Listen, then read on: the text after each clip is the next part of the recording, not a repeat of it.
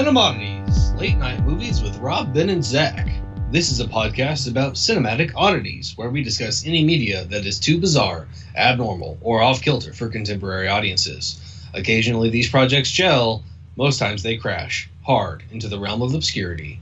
Join us as we delve into the cult classic swamp. Zach's not here today. I'm Ben. And I have a tray full of crullers in the dining room that desperately need to be rearranged. What a great moment. Anytime I watch a movie, I love when a line of dialogue is given or a character, performs some action, and my immediate thought is, well, what does that mean, or what's the implication of that thing? Like, when I think her name is Anna in the movie Pilgrim we're going to be discussing, when she says, I have a tray full of crullers in the dining room that desperately need to be rearranged, I immediately thought to myself, well, why? Why would they need to be rearranged? And the character she's speaking to in the movie asks the exact same question at the exact same time. That is very fulfilling to me, Ben. When I ask the movie a question and a character in the movie asks the same question. I can understand that. It's a good question, because as far as I understand, crullers are donuts. And I'm pretty sure that anytime I've encountered a tray of donuts, as people remove donuts from them, nobody goes back and spruces it up. And it occurred to me that might be the thing that's missing from my life. Crullers or rearranging crullers or donuts? People sprucing up my donut trays. Oh. You know what, Ben? Now that you mention it, the cake, the plates of cake at your wedding, those could have been rearranged. I don't know about desperately needed rearranging, but they could have been rearranged. Definitely, they could have been alphabetized or like arranged by size. I don't know what you would be alphabetizing, since they were mostly the same cake.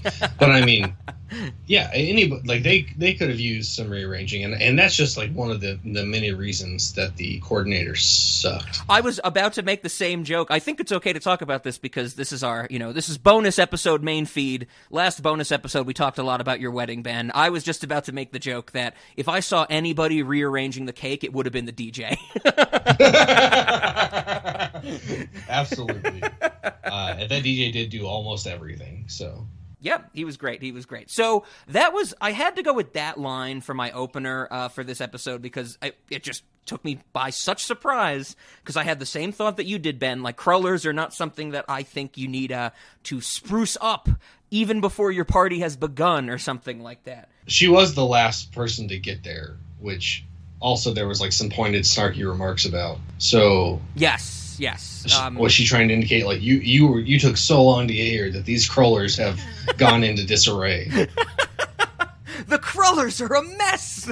Thank God you've gotten here, We will have to talk about that lady as well. I don't fully understand the relationship of that lady to the main family, other than the boyfriend-girlfriend thing, but we'll get to it. I had an alternate. I figured I couldn't say this to start off the episode, especially, I know we have the explicit marker on our episodes, and we don't, shy away from working blue or anything like that, but I really wanted to say at the start, and God damn it, I fucking love you! How do I prove that? You didn't use enough for someone my size. But the white rose tea was very soothing.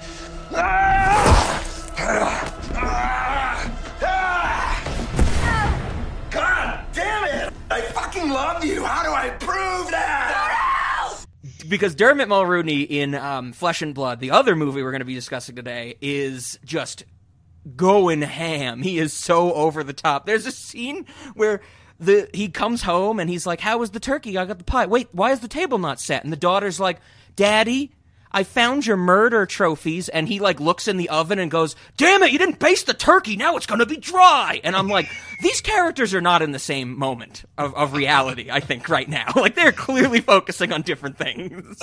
Absolutely. That was definitely my reaction to that as well. But I can't say it, I loved it. This turkey's gonna be dry! Yes, damn it, Kim, now the turkey's gonna be dry!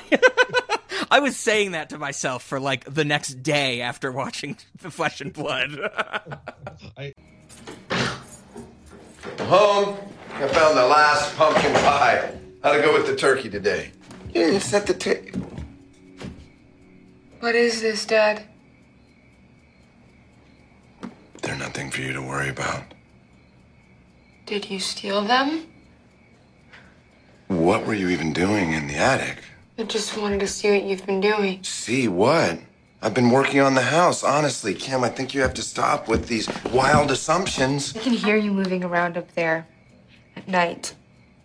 Is this what you've been doing? Hiding these? Dad! I'm allowed to have my own private things, Kim. Well, why would you hide them like that? Damn it, Kim, it's gonna be dry! Dad! See, this is why your mother and I never got you a cat. I think that's what I'm going to yell at my wife across the house now. Do you remember the moment at the end of Pootie Tang when the woman's like, "Damn it, you burnt the lasagna again," you know? Totally made me think of that, like a moment straight out of a comedy. "Damn it, now the turkey's gonna be dry," and she's like, "Daddy, I found your murder trophies." Very, very strange things we're discussing today. But we have to say right off the bat, because some people are probably recognizing this fact, that this is a main feed bonus episode coming out on none other than Thanksgiving, the actual holiday. So everybody might be confused from seeing the title of this episode and hearing what we've been discussing.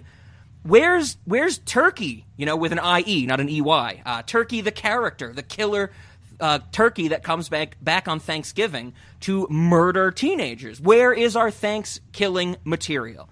Well, I'm very sad to say that, there will be no Thanks-killing material this year.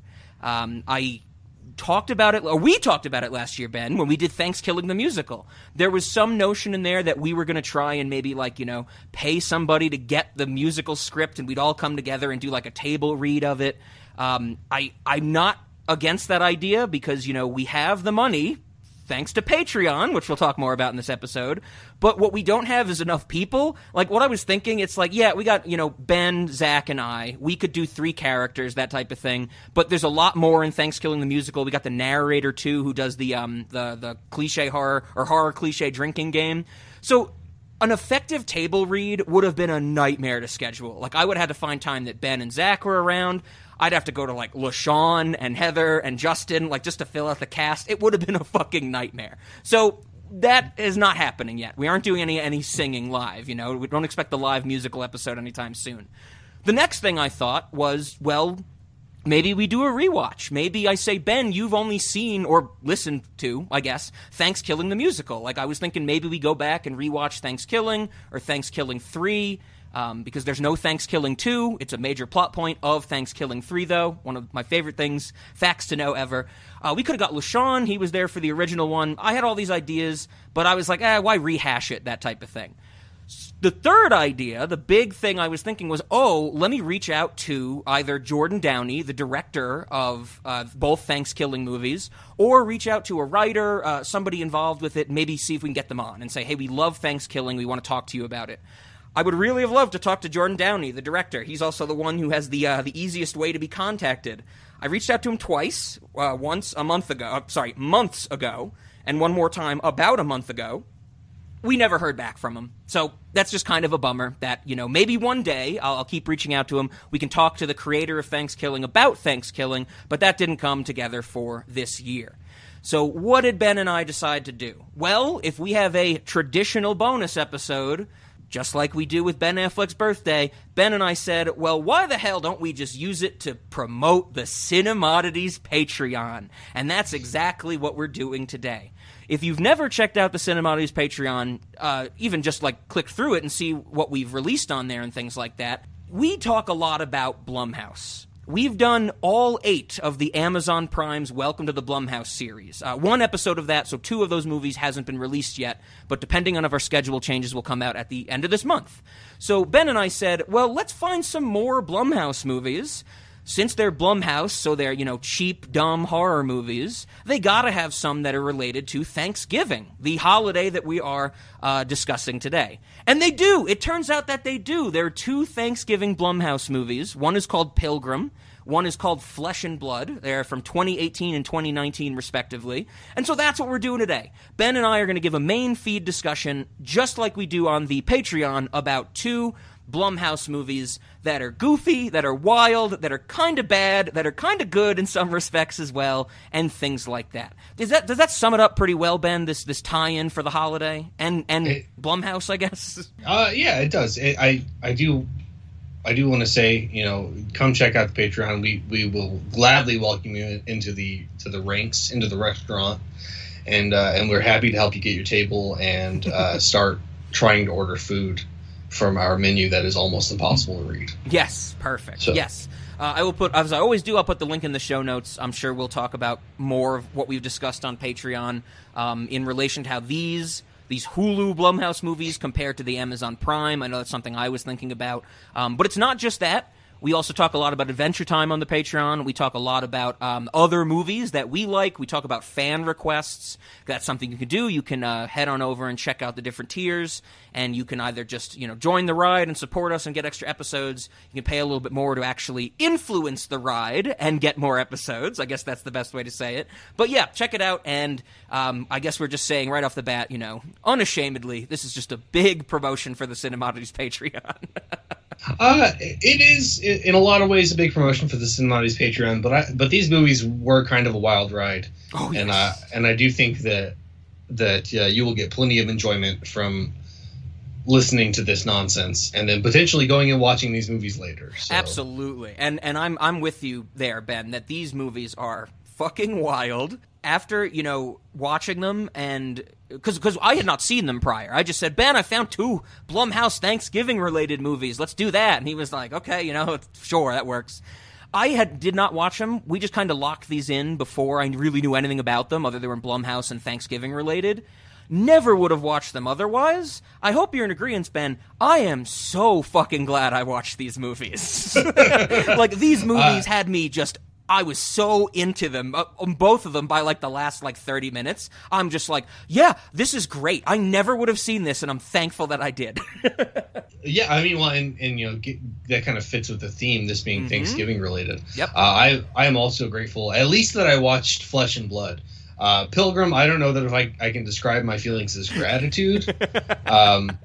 Pilgrim was a hot mess, but Flesh and Blood, that bordered on a decent movie. Yeah, oh, absolutely. Absolutely. So I'm glad you picked up on it, because that's exactly what I was trying to set up. If you remember, Ben, from last year, when we did our Thanksgiving the Musical episode, and if you might remember from listening to Zach and I's 2 previous Thanksgiving episodes, it's Thanksgiving. We have to talk about what we're thankful for. And of course, we just said, I'm very thankful for seeing these movies. These were a wild ride. Ben seems to agree.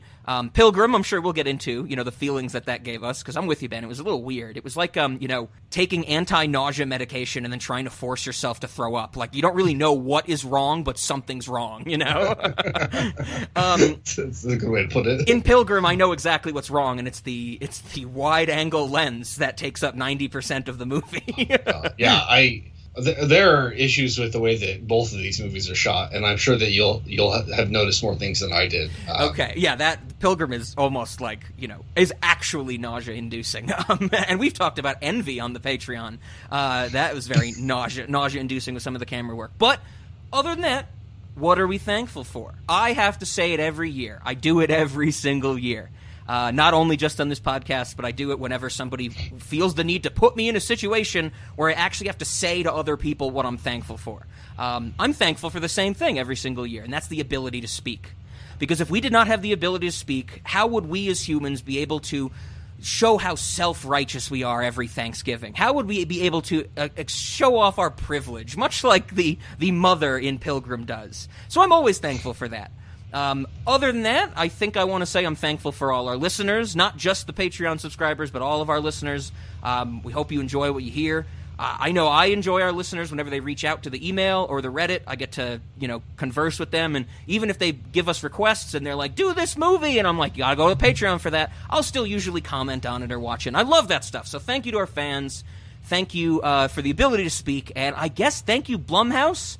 Not just because of these two movies, because I guess we should say we are in the Blumhouse, Ben. That's kind of the running thing of the Patreon, is that we are stuck in the Blumhouse. So at least I'm thankful to them for giving us, a roof over our heads, right? Maybe. Stockholm Syndrome, a little bit. A roof that you're too afraid to leave? Yeah, sure. What are you thankful for this Thanksgiving, Ben? I just looked over and saw my cat asleep on my floor, so I'm pretty thankful for my cat. He's pretty great. He's also a she, but don't tell him that. Okay.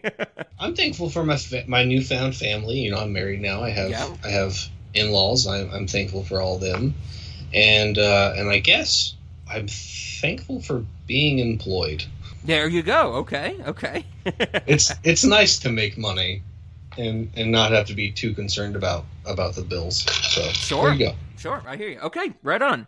Well, we got that out of the way. There's a little bit more to set up before we talk about these movies, because as I've been mentioning many times, they're in the Blumhouse. We're in the Blumhouse. These movies are from Blumhouse, but they're specifically from a Hulu Blumhouse contract. So all the ones we've done on the Patreon were from Amazon Prime, called Welcome to the Blumhouse. And I know Ben found those before I did. He said, hey, we should talk about them, and we did, and you can listen to all those episodes on the Patreon. I know in the first episode of when we did Nocturne and Evil Eye, if I'm remembering correctly, that's the first pair of Blumhouse movies we did. I mentioned something like, I did not know about Welcome to the Blumhouse on Amazon, but I did know about Into the Dark, Blumhouse's series on Hulu. So that's where these two movies are coming from. It's called Into the Dark. Each movie is centered around a specific holiday. Centered might be very loosely, but it is somehow related to a specific holiday. So, of course, we get, Thanksgiving, Christmas, Halloween, Easter, St. Patrick's Day, the ones that you'd expect. Like, if you said, name some holidays, you'd pick the Doors from, Nightmare Before Christmas, the Hinterlands, that type of thing. Like Independence Day, 4th of July, that type of stuff. But then there's some that are really obscure. Like, there's a Mother's Day and a Father's Day ones. Some maybe not too obscure, but it's still a little like, I guess, they might be reaching the bottom of the barrel on some holidays. But then it gets even weirder. There's one for International Women's Day. There's one for Daughter's Day. There's one for First Day of School. There's one for Pet Appreciation Week. Just a whole week, apparently. And then one for Spring Full Moon. Ben, there are 24 of these in total. Oh, wow. Yes, so there's a lot. And some of them, there's, the two we're discussing are the only two Thanksgiving ones. I think there's, a handful of Christmas ones, Halloween. There's one on Mother's Day, one on Pet Appreciation Week, which I thought was wild. I have not seen any of the other 22. I don't know if we're ever going to, discuss them. But, man, I might be tempted to just throw one of them on randomly to get a sense of what they're like after watching these two. I don't know, Ben, have you heard anything about this Into the Dark or any of these movies prior to, just me telling you about the Hulu side of it? Because, like I said, you knew about the Amazon releases. No, I hadn't heard about these, and I was advertised, or, actually it started auto-playing another one after Pilgrim. Oh, okay. I think it was called Crawlers, which I guess is a St. Patrick's Day themed one. Okay. And I based on the first couple seconds, I was totally like, I'm gonna watch this later. Right on. The other great thing about all these movies, from just scrolling through some information about them, about the ones we have not watched, they're all really short. Pilgrim is 80 minutes long. Flesh and Blood is 90. I think all of them exist in the 75 to 100 minute range. So yeah, I could totally see myself just being like, okay, I got, time to kill. I'll throw on an 80-minute, Blumhouse movie. And if it's anywhere near as wild as these two, I'm going to be totally on board for it. The one about Definitely. Spring Full Moon and First Day of School, I'm really interested to see. It's what the hell does that have to do with anything? I'm sure they just kind of took a script and were like, I don't know, just put this holiday in there, I guess. Because that's what Flesh and Blood was. Flesh and Blood, take out Thanksgiving, that could be Christmas, that could be Mother's Day, that could be any day. It could just be this is the day the mother disappeared or something. So we're trying to have a good dinner, It's so irrelevant. Thanksgiving is so irrelevant to the plot of Flesh and Blood. But if it wasn't Thanksgiving, they wouldn't display Black Friday on the screen. Well, yeah, that's the other thing. It's the bare... Isn't there something when the therapist at the end, when she shows up, she's like, oh, it's crazy, Black Friday traffic and all that stuff, and it's just Yeah, I get what you're going for, and yeah, Ben's right. They do have a little title card on the screen that says Black Friday. But there's this whole kind of notion of just like, make that Christmas. They're still going to have a turkey, and the therapist is going to be late because, you know, Christmas traffic or the day after the holidays traffic or whatever type of thing. Like it is very much just jammed in there because I think they needed to meet a quota. I guess they needed a Thanksgiving thing. Yeah. Do you know why these are all around holidays? I could not find any actual information saying it's like, oh, that's what there was a reason why they wanted that gimmick. Couldn't find anything like that. It seemed to just be, you know, oh, we do Halloween stuff, or horror stuff usually is Blumhouse. Let's just take horror and put it into different settings rather than Halloween. Which is a fine idea. I mean, that's happened throughout years. You know, there's Christmas slashers, there's, you know, Halloween slashers, of course. Blood Rage is a very famous actual horror movie, like not tongue-in-cheek, played very seriously, that takes place around Thanksgiving. The Leprechaun movies, I guess, are technically St. Patrick's Day, but those are very goofy movies. But yeah, I couldn't find anything specifically why they wanted to do something like this, but they were able to jam enough out, you know. I mean, like I said, 24 of these movies on Hulu. That's a lot. Amazon only has 8 so far. Indeed. So I guess then, with that out of the way, how do you want to break this down, Ben? I feel like we have to do one movie at a time. There's no real comparison between these two. If you think otherwise, let me know. But what do you think? Do you want to do Pilgrim or Flesh and Blood first? Let's start with Pilgrim. That's what I watched first, and let's just get that out of the way. Okay.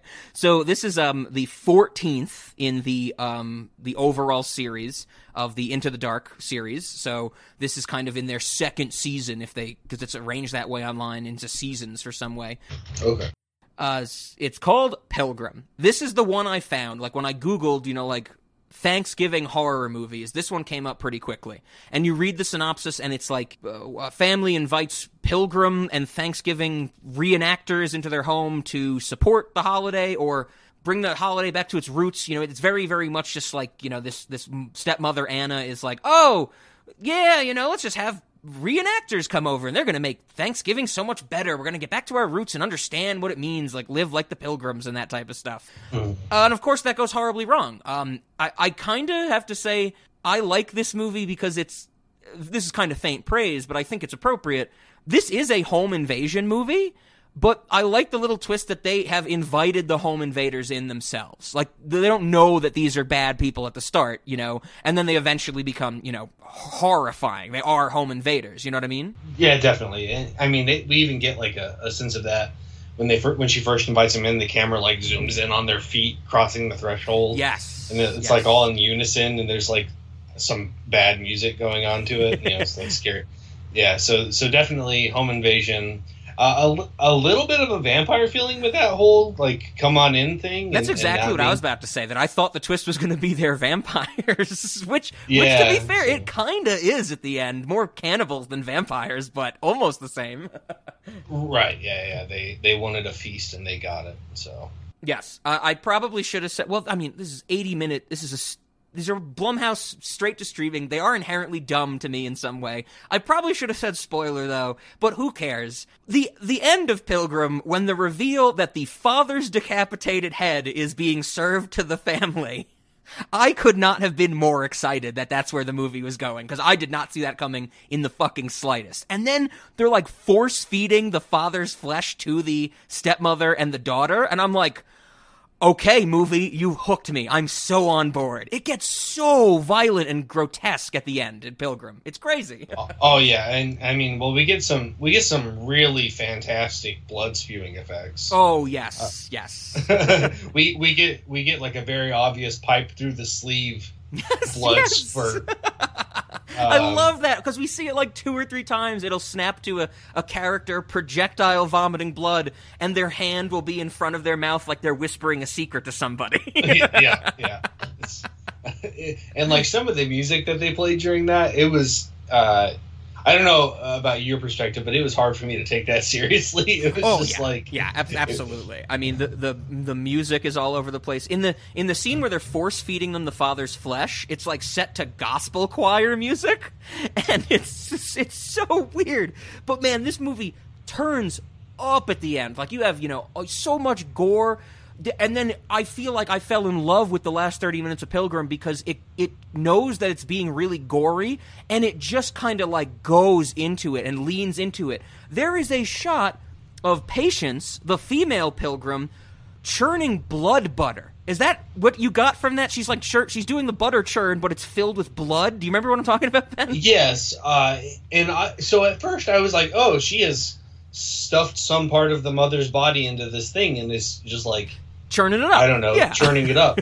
But then the kid finds the mother's body and it's intact. So I was like, I guess I don't really know what was in there. No, I think it's just my literal note is the female Pilgrim churning blood butter. Let's get some blood butter going. Yeah, I mean, I guess that's what we were going for. But yeah, she was definitely just churning away, and there was blood coming out of it. So I think we're just supposed to assume, it's not even clear where she got the blood. It's not as if the mom was like bleeding a ton. Yeah, no, you're absolutely right. So I was just like, I don't really understand what I'm seeing, other than that it's supposed to be blood churning. Exactly, and I'm totally with you there. That I'm confused by it. I don't really know in the narrative sense why I'm seeing this, but this is the kind of the thing that I expected more from the Welcome to the Blumhouse that you can hear us talk about, on our Patreon. This is what I want from Blumhouse. I want them to go so hard into, like, the campiness. Be like, okay, gore's happening. What's a neat gore shot? Well, churn blood butter. And it's like, does it matter? No, but who the fuck's ever seen that before? So put it in a movie, Right. I loved that. The whole movie, it's a little later, but the whole movie, like, goes off the rails when the cinematographer puts on an even, more fisheye wide-angle lens, and the movie cranks to 100 out of nowhere, like takes a sharp left turn, because it's something where, like, Cody goes to find the boyfriend or something like that, and while she's gone, the Pilgrims have like stockaded the parents and are whipping them and branding them and stuff like this, and I'm like, oh my god, this came out of nowhere, and it gets so insane so fast. And then everybody's murdering each other. Patience gets stabbed through her hand into her temple. There's a great moment when the family, like, brutally murders one of the Pilgrims, and there's a pause, and the father goes, "Did we just murder as a family?" And I'm like, this is wild.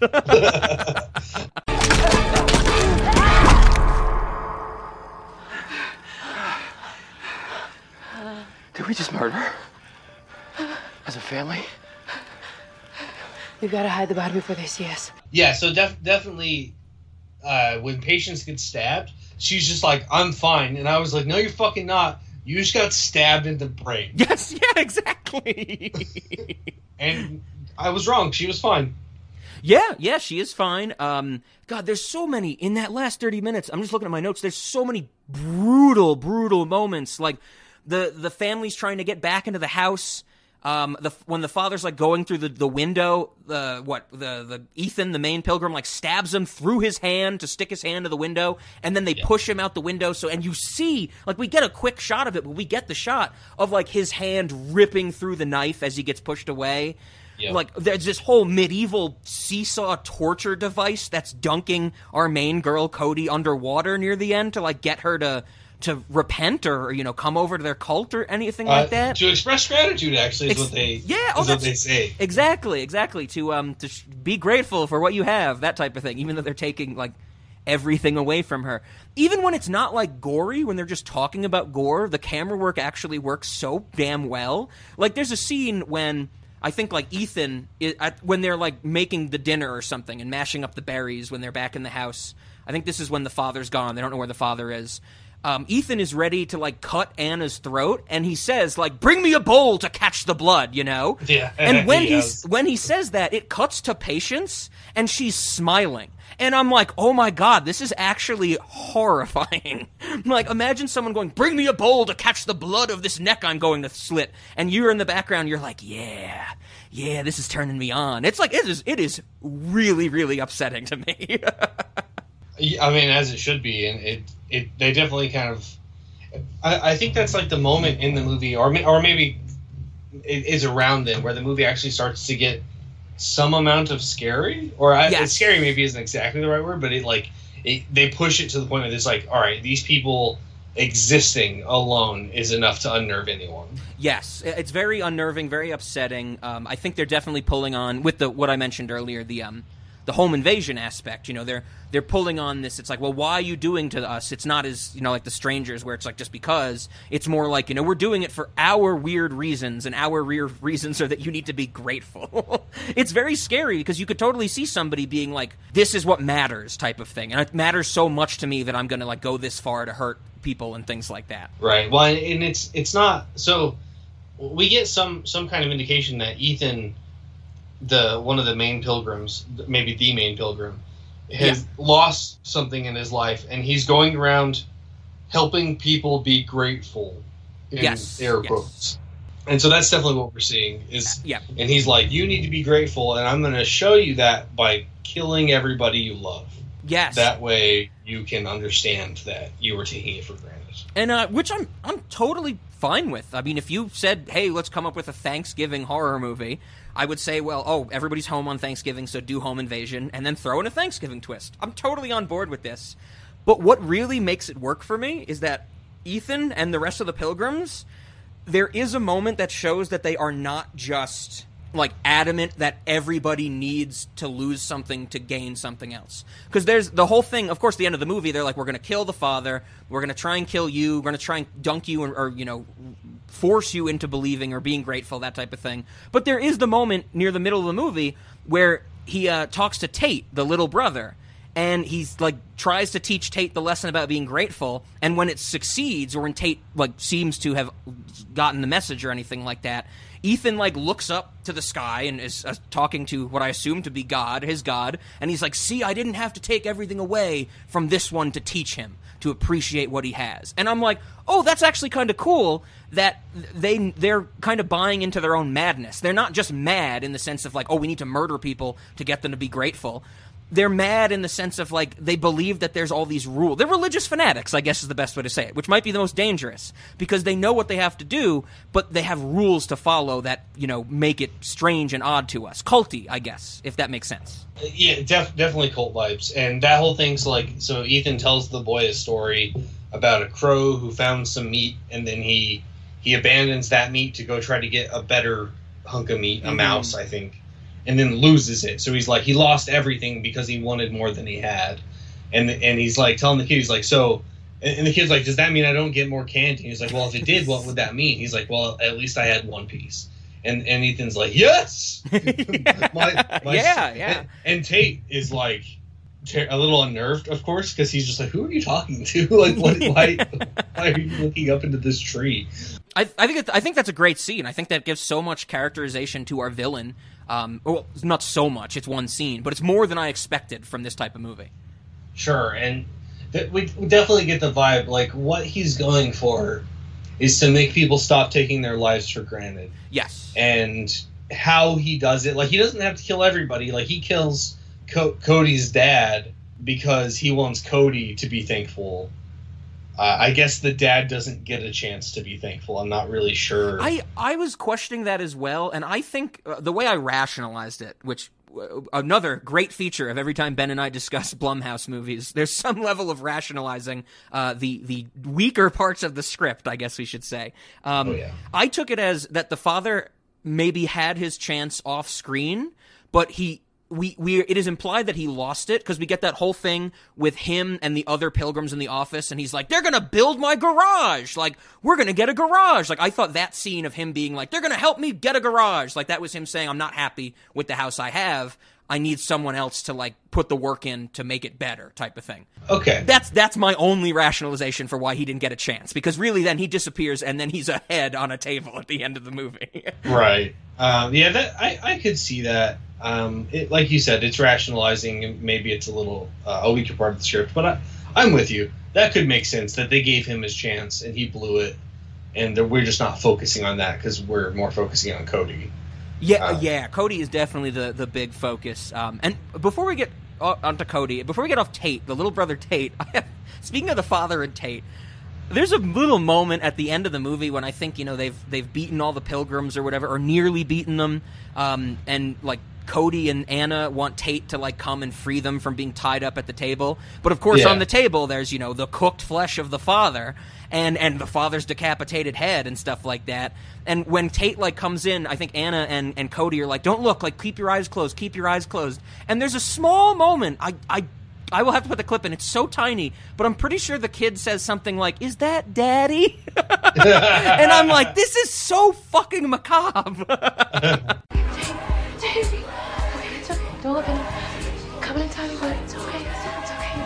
Look at Cody. Look at Cody. Come on, Cody, baby. Okay. You got it. You got it. You got it. Okay, there you go. All right. All right. There you go. Thanks, bud. Okay. Okay, go get Mom. Good, Daddy. Good job.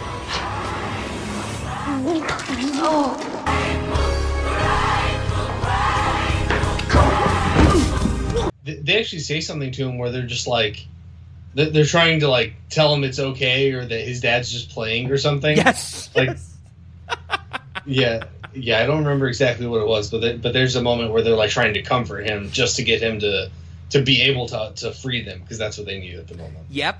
And then I think there's I think this is happening, I'm trying to remember the order, of course, but I think this is after a lot of blood has been vomited. But of course, Ethan and Patience, they're like, Ethan realizes the whole poison berry thing that Cody used and was set up earlier in the movie. He screams to Patience, who says, like, he says something great. He's like, Patience, evacuate yourself, and she starts, like, shoving her fingers in her throat.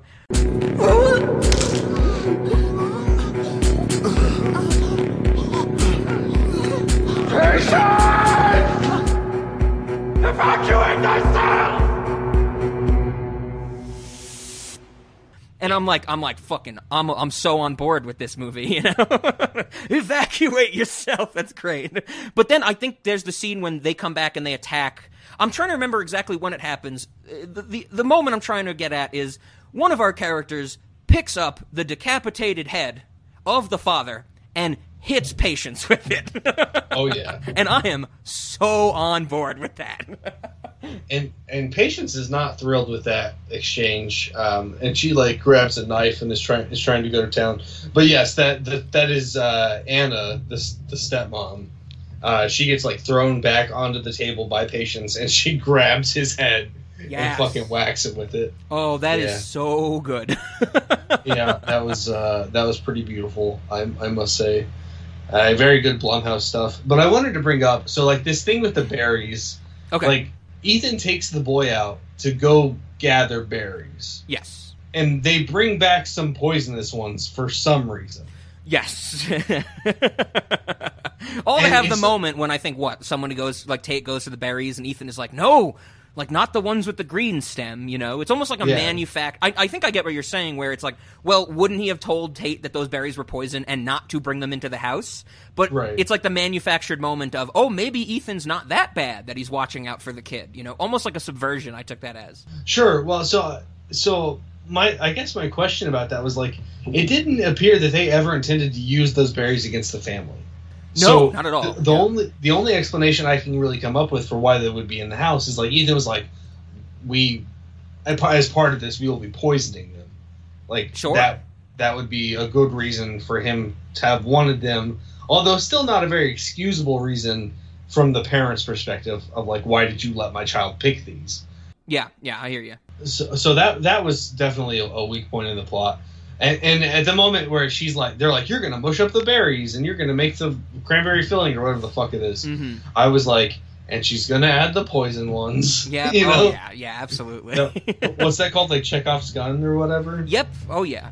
And that's I mean, if something gets set up, you know, pay it off later. That's something that Blumhouse is always good at. They might have weak points of their script, but they at least know setup and payoff. And so, like, Pilgrim with the berries, that type of thing. Flesh and Blood, definitely, with a lot of the elements of, like, the hole in the attic when she falls through, the cufflink or the piece of jewelry on the floor that she steps on later. So Blumhouse is good with basic screenplay writing, you know? I'll give them that. Well, I mean, they're good with it in the sense that they use everything they set up. Yes. But they're not so good with it in the sense that you always know what's going to come back into play. Yes. Oh, absolutely. Very, like, first-year screenwriting type of stuff, where, you know, it's like, oh, I'm going to put this in here, and then I'm going to use it later, and it's like, well, everybody knows that level of storytelling. Like if you're so blatant, like in Flesh and Blood, you know, it's like we get so many close-up shots of a piece of jewelry on the floor that was dropped accidentally. And it's like the question is not, is somebody going to step on it in Flesh and Blood? The question becomes, which of our 2 or 3 characters will step on it, you know? Right.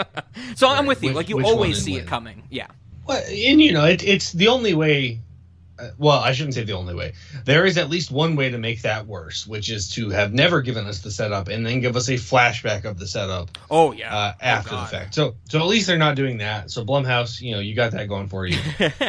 Yeah, absolutely. But yes, that's clearly set up with the berries. But and she gets the poison on. I love that the poison, like what it apparently makes you do, is just vomit blood. Yes. Projectile. Like, have you seen The Hateful Eight, Ben, the Tarantino movie? Where they're all in the okay, there's a moment where many characters are projectile vomiting blood, and it is very similar to this, except it's pulled off a lot better with a big budget, you know, being a Tarantino movie. There's none of the clearly the hose through the hand type of stuff.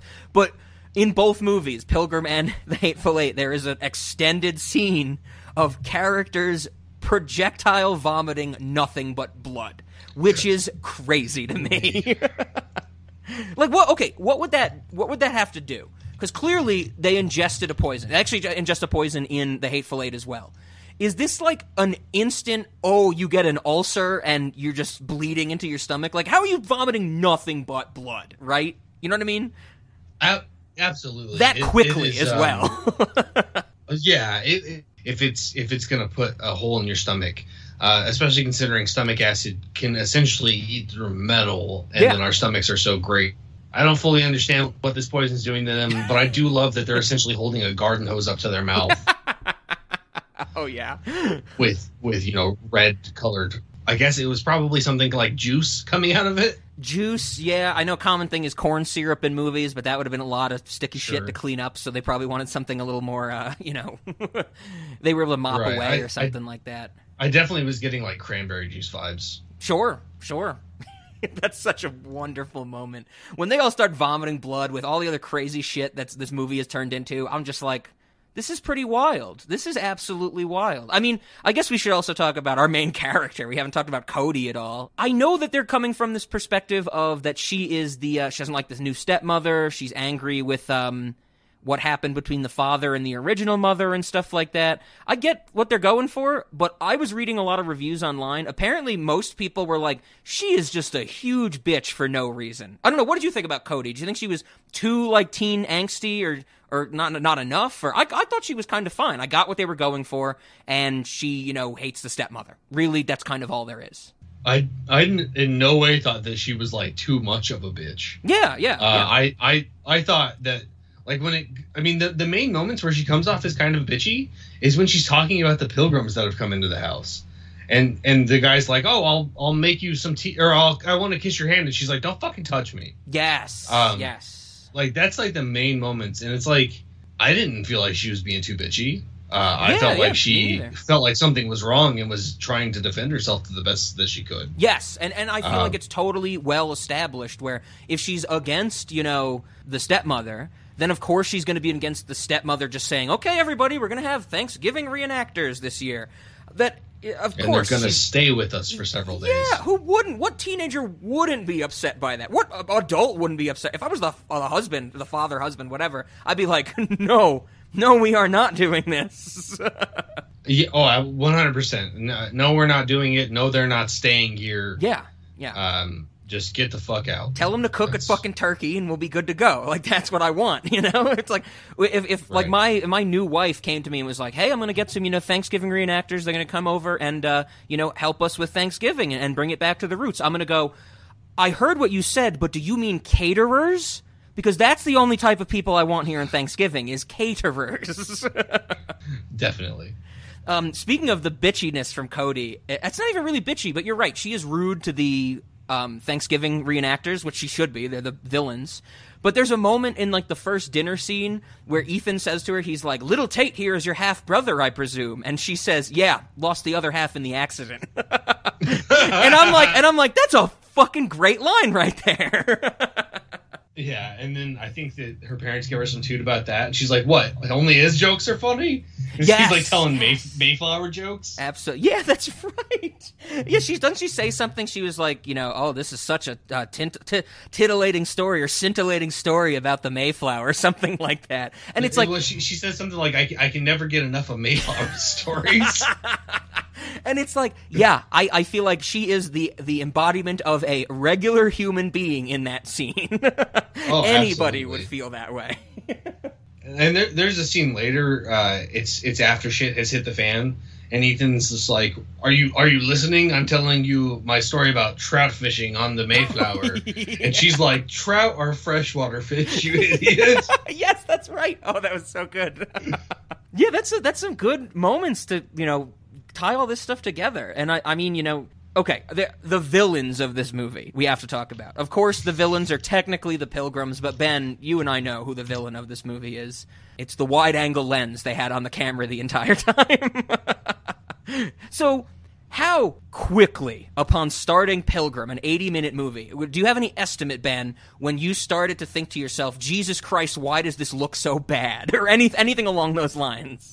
I mean, I definitely, I think from the beginning and throughout the whole movie, was just like, I felt like the edges of the screen were like blurry for no reason. Blurry and, contorted, because fish. Oh, yes. Yeah, of course. Very, because there's some scenes where it's not just a subtle wide angle lens and you just get, just in the corners you're getting that distortion and blurriness. There's some scenes where they use like, I swear to God, it's like a lens that was not meant for that camera that they fucking hammered on or something. It looks so bad. There's some scenes where like 40% of the screen is blurred and you're only seeing stuff in the middle, and then the fucking camera will do like a pan. It'll like pan across the screen while in this giant fisheye lens, and it is the most disorienting thing I've ever seen. It's like, because it happens in shit like the dinner party, like before the Pilgrims show up, when like the stepmothers, the homeowners association meeting, they're doing it then,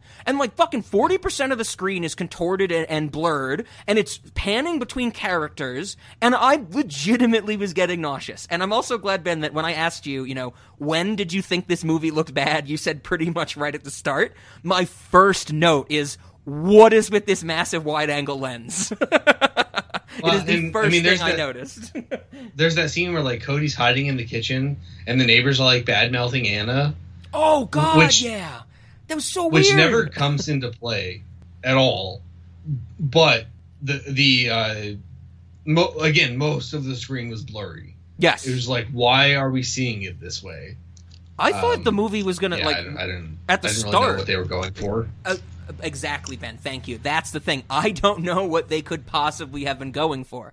Because, one, I'm thinking like at the start, you have this weird lens that you're using. It's blurring out all these things that are just set up for the movie, or, contorting the image that we're seeing that should just be exposition in like the first 10 minutes of the movie. And I'm like, is this going to be like a big middle of the movie twist? Like this was all a dream or there's some fantasy to it? Never happens. What confuses me more is that for most of the movie, they are using a wide-angle lens that is completely distorting the frame, or what we're seeing in the frame, but then there are actually moments where they will remove it. They will use a regular lens during some scenes. And I have no fucking clue, because you'd think, if we're making this choice to use this one type of lens for most of the movie, when we switch away from that, we're doing it for a purpose. But the wide-angle lens disappears on scenes of when Cody's getting dunked under the water. It disappears like when she's mashing the berries and telling like, I am grateful now, and she's like trying to convince the Pilgrims that she's on their side or something. Like the lens turns into a normal lens, and I don't know why, and that makes me mad. Because I'm like, clearly they're doing this for a reason, I hope. But what's the reason? I could not parse through what it could be. The other thing is they could have just fucked up and been like, oh man, we left the wrong lens on in the wrong scenes. Well, we don't have budgets for reshoots. Fuck it. That could be the case. I don't know. I don't know what they were going for. It would have been one thing if they were planning on switching the lens at some point to give us some kind of dramatic effect. Yes. But instead it just seems like they shot the whole movie out of a lens that didn't make any sense. Yeah. normally that's not something I would complain about. It's not something I notice all that often. It was so noticeable in this movie that I actually had something to say about it. So yep. Oh, it is egregious in this movie. Like I said, I think it's the real villain of the film. The other villains, though, we talked about Ethan and Patience. Patience, played by, because she was actually pretty good, Elise Levesque. Yeah, I had to write that one down. She has a fucking neck and a half, man. She has so much neck in this movie. It was kind of crazy. But there's other pilgrims. That was something that threw me for a loop. That's something I never expected in this movie, that it turns into basically pilgrims invading their home. Like, there's not just two pilgrims. You have the pilgrim building something. You have the pilgrim cooking something. Or there's like 25 of them or something by the end, right? There's a lot. I think it's closer to like 12 or 15, but yeah, there's a lot. Sure, yeah. That threw me for a loop. I didn't expect that. I thought it was always going to be like, those are main two fighting with the family. But the way that they kind of come in and, I don't know, infest the house is pretty interesting. I don't know. I thought that was a neat twist. Yeah, it was definitely kind of a surprise. And we get the first hint of it when Finn is murdered. It's like he sees her churning blood butter, and then suddenly he's attacked from behind by somebody else. Yeah, that's right. So we get that first hint of it, and when that happened, I was like, "Who the fuck attacked Finn?" And then later we start to see more pilgrims coming in, and I was like, okay. Yes. Have you seen the movie Mother with Jennifer Lawrence, the Aronofsky movie?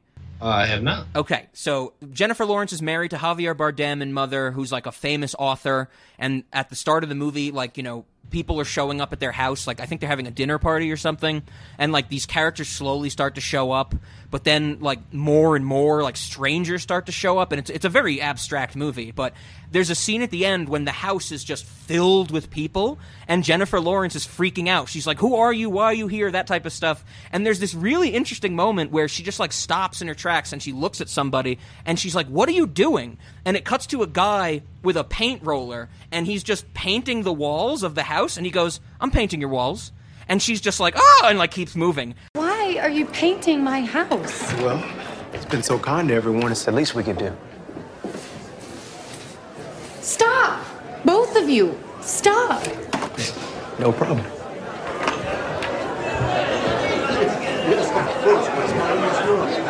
There you are, my goddess. Come here. Please make some room for her. Thank you. Here. You've got to hear these stories. These people. I know, they're just letting off steam. They're painting our house. Oh. You're right. That's what I got the sense of. Like, Anna comes into this, it's like she's looking for Tate or whatever, and she's like, who are you? What are you doing here? And there's a pilgrim who's like, I build shit. I'm the building pilgrim, And it's just like, I do things now. Yeah. And I think that's such a weird, uncomfortable scenario. Like, imagine having all those strangers in your house, and when you ask them what you think is a reasonable question, they give you the most, like, vacuous answer. It's so weird. Definitely. And I definitely got from his answer the impression that they have roles, apparently, in their little cult. Yep. And he's the builder. Like, he builds the torture devices, the stockades? I think so, yeah. He builds all the bad shit. And I think he is also the person they beat to death. Yes, I believe so. Is Ethan the one, though, the main pilgrim? He's the one that builds the shed, though, at the start, right? The shed is before? Yes. Okay, yeah. Yeah, this pilgrim raised a shed in my backyard. Oh, that's right. This movie's fucking insane. A weak part of the script, or maybe, since you watched it more recently, Ben, something that confused me, the friend, the mother of Finn, the boyfriend, like, what is her relationship to Anna, the stepmother? Like, she was the one who shows up late, who needs to rearrange the crullers. Like, when that first happened, Anna, the other mother says something like, Catherine's her name. Okay, Catherine. She's like, I'm sorry I was late. I worked late last night and didn't get here till now. And the mother, Anna, the stepmother, is like, go rearrange the crullers. And I'm like, okay, is this like the maid? Like, is this their help? But then one of the pilgrims' patients goes to live with that family? Like, I didn't understand that dynamic at all, Ben. Did you? There is a point. So whenever they first get there, she asks her if she brought some dish. Yes. But she does indicate that she is on the homeowners association or whatever, and that she's there for the HOA meeting. Okay. So that, I don't know if she's also made or not, but no, their relationship really wasn't clear, other than that Anna felt some amount of pity for Catherine. And they definitely made it out as if Catherine quitting smoking was like the end of the world. she was having, like, don't get me wrong, I've quit smoking before and it's difficult, and I've started smoking again because it doesn't always stick, but my life didn't fall apart because of it. Sure. And it definitely seemed like they were blaming her situation on her smoking or lack thereof. And there was no dad in the picture either, so I was kind of getting the vibe that maybe she and Finn had just been abandoned semi-recently, and the neighbors were like trying to take care of her to some degree, but I really don't know. I can't say that their relationship was well fleshed out or even actually designed in the script. Sure. Yeah, threw me for a loop. I had no idea. Is there anything in there, any more explanation than I'm doing this for you, that Anna says, oh, Patience is going to go live with you? Like, it seems like Anna almost drops on Catherine and Finn, that it's like, hey, I ordered or bought services from these Pilgrim reenactors. One of them's now going to be in your house for the week or whatever it is. Did they explain that at all?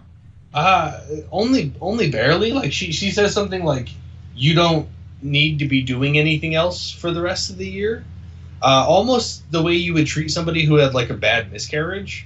Like, okay, sure. Something bad has happened to you, and you just need to like relax and take it easy. Sure. Yeah, like bringing over food after funerals, that type of stuff. But this is just a more extreme idea of, hey, you're having a house guest now. Right, they're going to cook your Thanksgiving dinner. Yeah, and kind of in Anna's defense, she did not know that they were going to be house guests. Yes, she absolutely. believed they were going to show up, I think, on Thanksgiving. Yeah. When they showed up several days before that. And I kept expecting that we were going to find out that they were not actually the people she hired. And that did not happen. Like, I expected on Thanksgiving the real actors were going to show up and they were also going to get murdered. Oh, that would have been a neat little twist type of thing. But yeah, it seems like the people that we got were the people that were hired. Right, yeah. So she hired them. Oh, and we've kind of left this out, but there's this like indication in the movie that because Cody wished that the whole stupid reenactment thing would blow up in Anna's face, that Cody actually like caused this bad stuff to happen. Yeah, her wish is when she blows out the candles is something like I want shit to get crazy. The wishbone. Well, shit. Fuck me. Of course they break a wishbone. It's a Thanksgiving movie, man. I think that there are candles in the next movie because that girl's birthday is also near Thanksgiving. Yes, definitely. But yeah, so they break the wishbone, and she's like, I hope this blows up in her face. Yep. And I don't think that anything literally blows up in the stepmom's face, which is what I would have expected. But we do see at the end, like after Ethan is dead, that he is holding the wishbone.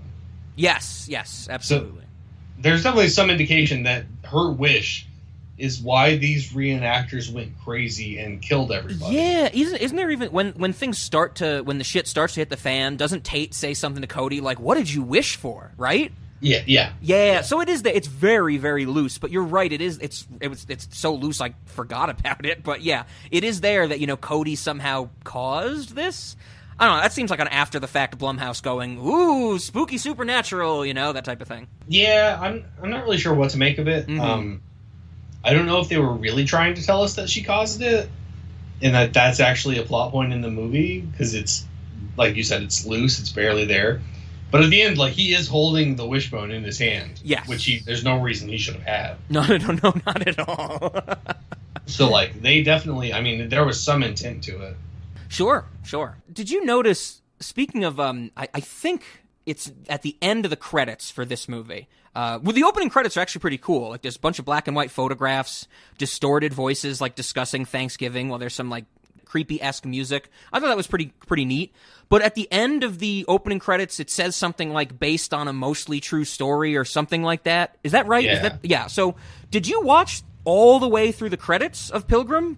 I didn't. What was the mostly true story? I had forgotten about that by that point. So yeah, I did as well. I think it comes up in the opening credits. I feel like there's another button in like the first 10 minutes of the movie where it says that again or something. But at the end of the credits, the last shot of the movie, so not counting, the studio logos, because of course it has to say Blumhouse and Hulu at the very end, but after the actual credits finish, the screen fills up with like a photo, like it looks like a Polaroid or something, like a photo from like the 80s or 90s. And it's a picture of a man with some kids, like in a kitchen of a house, but the man's eyes are censored out with a black bar, and it states the text based on a mostly true story, and that's it. Then the Blumhouse logo plays. And I'm like, that's really kind of haunting. Like, of course, the based on a true story or based on a mostly true story, we've seen that a bunch of times. But to finish up a movie about this home invasion stuff and then, like, show this censored picture of, like, a man with some kids and say, like, based on a mostly true story. I don't know. It's kind of dumb, but it's kind of chilling at the same time, I think. Right. Yeah, I'm not really sure that it is based on a mostly true story or anything like that. Like, I have no idea. Yeah, no, neither do I. I mean, the mostly true story could be, the story of the Pilgrims or something. Right. That's kind of the vibe I was getting, because, like, she was talking about, like, slavery this, slavery that, whatever. Or not slavery, but, like, the genocide. Genocide sure. Of the natives. And so, like, I was thinking that they were being a little bit tongue-in-cheek about this is a movie about pilgrims killing people, which is a mostly true story. So like the movie itself is just pilgrims killing the Native Americans. It's like the true story that they were going with. Yeah. But I don't know. Yeah, me neither. I don't think we have any way to find out with how little info there is on these movies. But Ben, anything else from Pilgrim? Any other moments? I think everything I want to talk about, the camera work, the bloodiness, the craziness of it. Any other moments or any characters or anything we missed that you want to talk about with Pilgrim?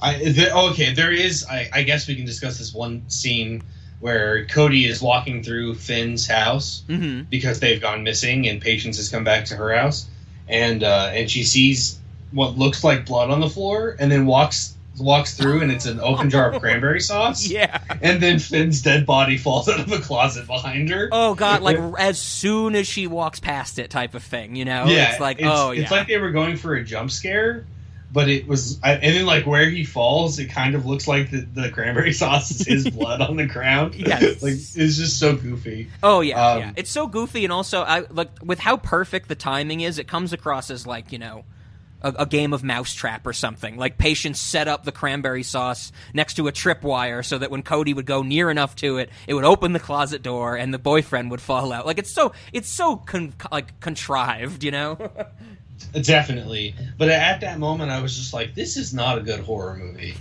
I was, because, like, at that point, like, all right, we have some creepy pilgrims, but we haven't seen anything really menacing yet. And then they jump straight to dead stuff?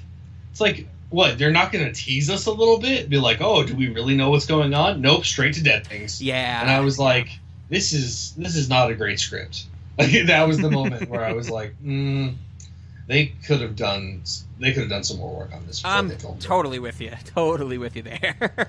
But yeah, I think that was like the last thing that I wanted to mention is that moment. Okay, right on. Yeah, if we think of any others, we can come back to it, that type of thing. But if nothing else jumps out right now, I think that brings us to Flesh and Blood. Not the 1980s Paul Verhoeven movie, but the 2018 Hulu Into the Dark Blumhouse movie. Oh my God. So let's just say this first, Ben. I found this just like I did Pilgrim. Like I mentioned, I Googled Thanksgiving horror movies, found Pilgrim, found Into the Dark, saw that this was the other Thanksgiving one. I record these movies even though they're never going to get taken off Hulu, or if they do get taken off Hulu, it'll be long after I'm dead or when Hulu's destroyed. But I still record these things. Whenever I record them, that's not usually when I watch them. But whenever I do record on my computer, like just in real time, let it play, recording it, I'll keep an eye on it. Make sure nothing happens where my internet goes out or Hulu or Amazon gets angry at me. I do have to say that when I had Flesh and Blood on, like, recording, I was looking at it out of the corner of my eye, like I said, to pay attention to it, and man, some of it looked really cool. So I ended up watching Flesh and Blood first, and I think you summed it up pretty well earlier on, Ben. I believe you said something like, this is borderline a good movie. Was that right? Yes, absolutely. And to be completely honest, I was getting Major Run vibes from it. Oh, yeah, okay. I figured you would. I mean, right from the beginning when the father is giving the girl medicine, I'm just like, oh, are we doing this? You know, but which I was excited. Like when I say, oh, are we doing this? It's with an excited tone, not like an, oh no. I'm okay. Like seeing a weird knockoff Blumhouse version of Run is going to be pretty good still because it's a knockoff of Run, you know? Yes. Yeah. I mean, Run... Even if you make a movie that's half as good as Run, you still made a pretty decent movie. Yeah, 100%. So this is really the one, Flesh and Blood, this is the one I'm really into. I'm so glad we watched. One, because it's, you know, like we said, a pretty good movie. I don't even think it's bordering on a good movie. I think it is a good movie. I also think that I found out afterwards, because I must have been looking away or something. This is directed by Patrick Lussier. Patrick Lussier has been around since the 90s. He's directed Dracula 2000, My Bloody Valentine 3D, and Drive Angry. I love Drive Angry. If Ben doesn't remember, has never seen it, Drive Angry is the Nicolas Cage movie where it starts with him breaking out of hell, returning to the real world to try and kill the cult that killed his daughter. And he's being chased by death the entire movie, who wants to bring him back to hell.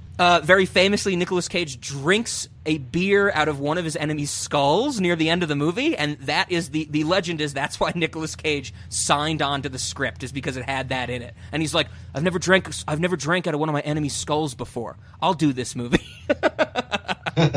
It's a really good movie. So this movie is actually made by a competent director, and I think that it comes through in Dermot Mulroney's performance as the father, because he is so hammy, he is so over the top. We were even quoting him at the start, damn it, Kimberly, now the turkey's gonna be dry. Oh, he was definitely going all in on his lines. It's amazing. Some of his lines which were insane. And I'm sitting there thinking, how can you deliver this line? Right? And he is fucking laying into it. Like, he's not just delivering it, he's fucking... Like, he paid shipping, tracking, insurance. Like, that shit is getting there. Oh, yes. Dude, there is a line near the end of the movie where he wakes up from being drugged by the propofol and the tea. And when Kimberly realizes that he's, like, back up on his feet, he looks at Kimberly and says, you didn't use enough for someone my size, but the white rose was very soothing. And then, like, attacks her with an axe or some shit like that. And I'm like, I'm like, pump it directly into my fucking veins. This is so over the top. I love it. Oh, yes. I'm glad that your opinion of it is pretty similar to mine. It was a good fucking flick. The thing that I found hilarious about the propofol bit, since we're already talking about that, is apparently propofol is milky. Which it did not look milky in the syringe when he was injecting it into her, but when she poured it in his tea, it looked very milky. Yeah, and he even says something like, "Oh, this milk is turned" or something like that. Yeah, and so but he continues to drink it. He drank enough that it did knock him out for some amount of time. Yes, but not until after he killed the doctor. So anyway, we probably shouldn't jump too far ahead like that. No, so the premise of this one, it's very similar to Run. Of course, there's minor differences here and there, but this girl Kimberly, it's revealed that her mother was killed at some point. She was murdered. She is now an agoraphobe, so she can't leave the house. Very famously, the thing I think you'll appreciate this, Ben. The thing in real life that taught me what an agoraphobe was is Monk's brother from Monk. You remember how Monk's brother is an agoraphobe? Yeah. Yes. Every time it's like that's the thing that taught me what an agoraphobe was. You know. But it starts where she can't leave the house. She's on medicine. She can't even get off the porch to get a package type of thing. That scene is rough. Like, I thought they did a really good job at showing her having, like, a panic attack. An actual good use of a wide-angle lens to show blurring in your peripheral vision, right? Yeah, absolutely. Yeah. Absolutely. So she's all freaked out. She has a therapist that comes to the house to work with her. Kimberly is clearly kind of like on the fence, like she's like is on and off with her medication, I think. You know, she's not really putting the work in. She isn't really dealing with the loss of her mother in the best way. The father really loves her. There's a scene where her birthday scene where he like gives her a necklace, and it is played so like overly saccharine that it comes off. I'm like, is this going to be like an incest movie or something? Like, it's really weird. But then, of course, the plot of the movie is nothing like that. It's more of Kimberly starts to think that her father is a murderer. And that is the exact premise of a movie called The Clove Hitch Killer, which I've never seen, but it's been on my list for a while. And I probably won't check it out anytime soon because this movie did that notion pretty damn well. But then pretty much the movie is, is my father a murderer or not? That type of thing, right? Yeah, definitely. It's her doing the exploring, trying to figure out if is Dylan McDermott also in The Clove Hitch Killer? Dylan McDermott is the Clove Hitch Killer in that movie. Dermot Mulrooney is the father in this movie. Oh. you are not the first person to think that. Many reviews on Letterboxd are exactly what you just said. Like I thought this was Dylan McDermott the whole time, but it was Dermot Mulrooney. Okay. But yeah, so that's she sees that the necklace he gave her matches that of a missing girl on the news, and then she's just like, I this is enough to tilt me. My dad might be a murderer. Which honestly, like that was a pretty minimal kind of impetus for her to start thinking that. So I'm guessing she had some other vibes going on, like hearing him slide things around in the attic at all hours of the night. Yeah, because that's really all the big, like you said, the big moment where she starts to think ill of her father or what he's doing is that TV scene. But before that, it's like she's being woken up because he's going into the attic and that type of thing. And so it's not really there, but it was enough for me because once the movie starts going with the girl, Kimberly, saying like, is my father a murderer or am I crazy because I'm on paranoid medication, that type of thing, or her being torn and that type of stuff, the movie just starts moving with that. I have to say I appreciate the first 22 minutes, like the first quarter of this movie, is solely about her agoraphobia, like dealing with the therapist, dealing with like the agoraphobia support website, that type of stuff. I thought it was so cool how much they like leaned into how messed up she is and how messed up she knows she is in that first 20 minutes of the movie. Sure. Yeah, no, I definitely have to agree with that. But now that we're talking about the paranoia and the medication, that's the stuff that makes me say that this is a borderline good movie and not just outright say it's a good movie. And I can't even necessarily, like, I'm a little bit undecided about it. The dad is terrible at gaslighting his daughter. Yes. Yeah, like manipulative and aggressive is not the best combination for gaslighting. No, he's very clearly trying to be like, your things are not what you think they are. Mm-hmm. But he comes on so strong. Yes. Like, as soon as she does something he doesn't like, he's like, well, you're on that fucking medicine, and you're probably paranoid. And it's just like, okay, but that's not how you get someone to actually believe that.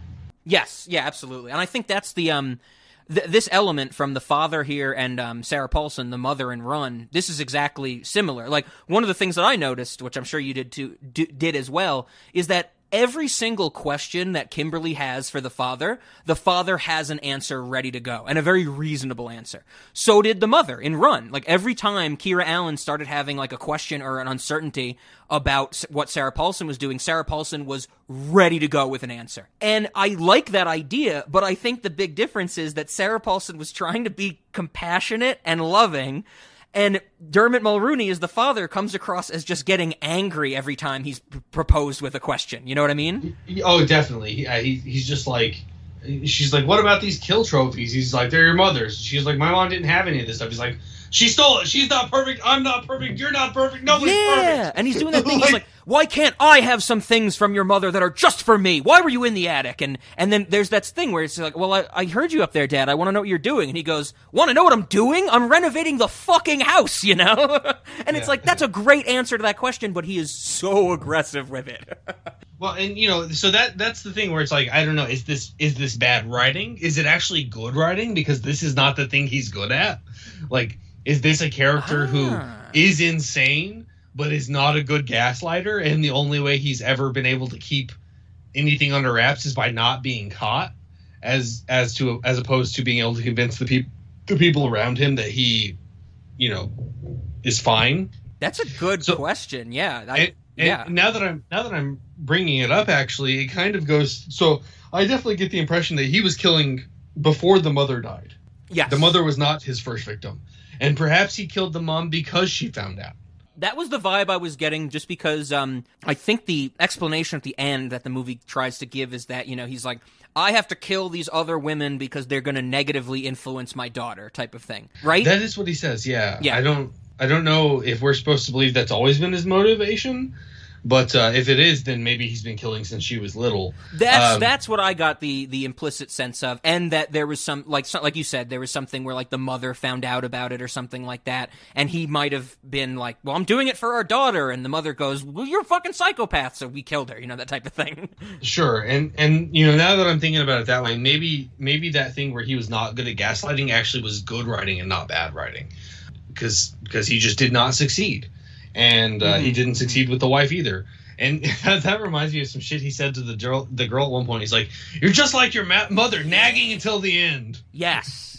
Oh, I mean, like we were saying a few minutes ago, I mean, with how aggressive Dermot Mulroney gets as the father and how much he's, like, berating Kimberly, it is actually uncomfortable to watch. Like, we talked about the gore in Pilgrim and stuff like that, and some of that, you know, you might be squeamish and have problems with gore, which I do sometimes, but not in that movie. This is the shit that I'm really, like, I am uncomfortable. Like, in the scene when Dermot Mulroney realizes that Kimberly has called the cops, and he sits her down in the living room, and he's like, we're gonna get our story straight, you know, that type of thing.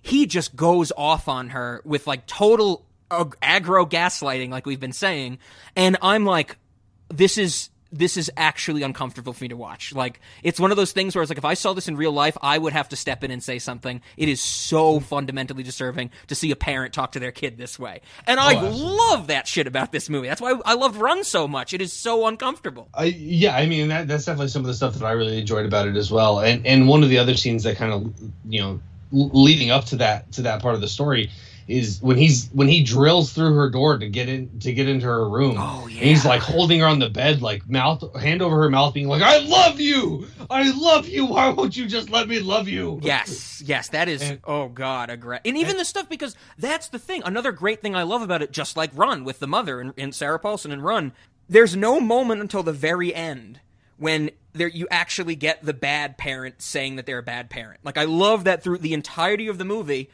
that it's just like, you know, no, I'm doing this for you, that type of thing. And there's all these small moments where it's like, yeah, he's doing bad things and aggressive things and being very manipulative, but he's doing it correctly, at least. Like, I'm thinking of the scene where he drills through the lock in the door of Kimberly's room, like you mentioned, and after he, like, busts out the lock, he says something like, Kimberly, stand away from the door, honey, I'm about to break it down. And it's still just like, yeah, to him, he's probably doing this to be a good father.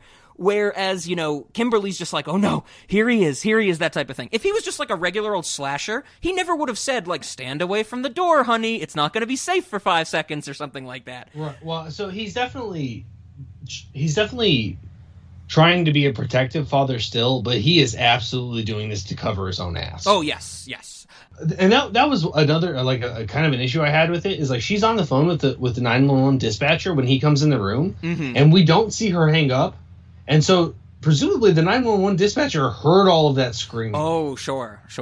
And then the police, like, they do some due diligence. They actually go in and you know, he has gotten her to say that everything's okay. But I feel like if the dispatcher had heard all that screaming, that they would not have given up that easily. Yes, I agree.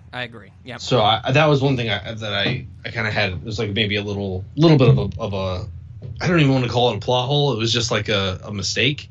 Like, they could have shown her hanging up the phone, and that mistake goes away. Sure, exactly. And really, that whole I don't actually think I noticed what you were mentioning until you brought it up, but you're absolutely right. But I think the whole thing with the cops is, well, one, to do setup for later on because the cops come back. But really, I just took that whole scene as like manufactured tension.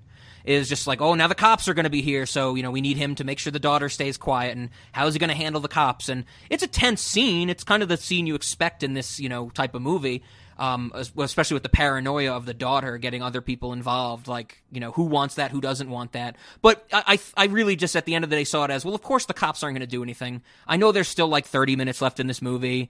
I know that, you know, of course, we need to see the manipulation. So it's just that manufactured tension.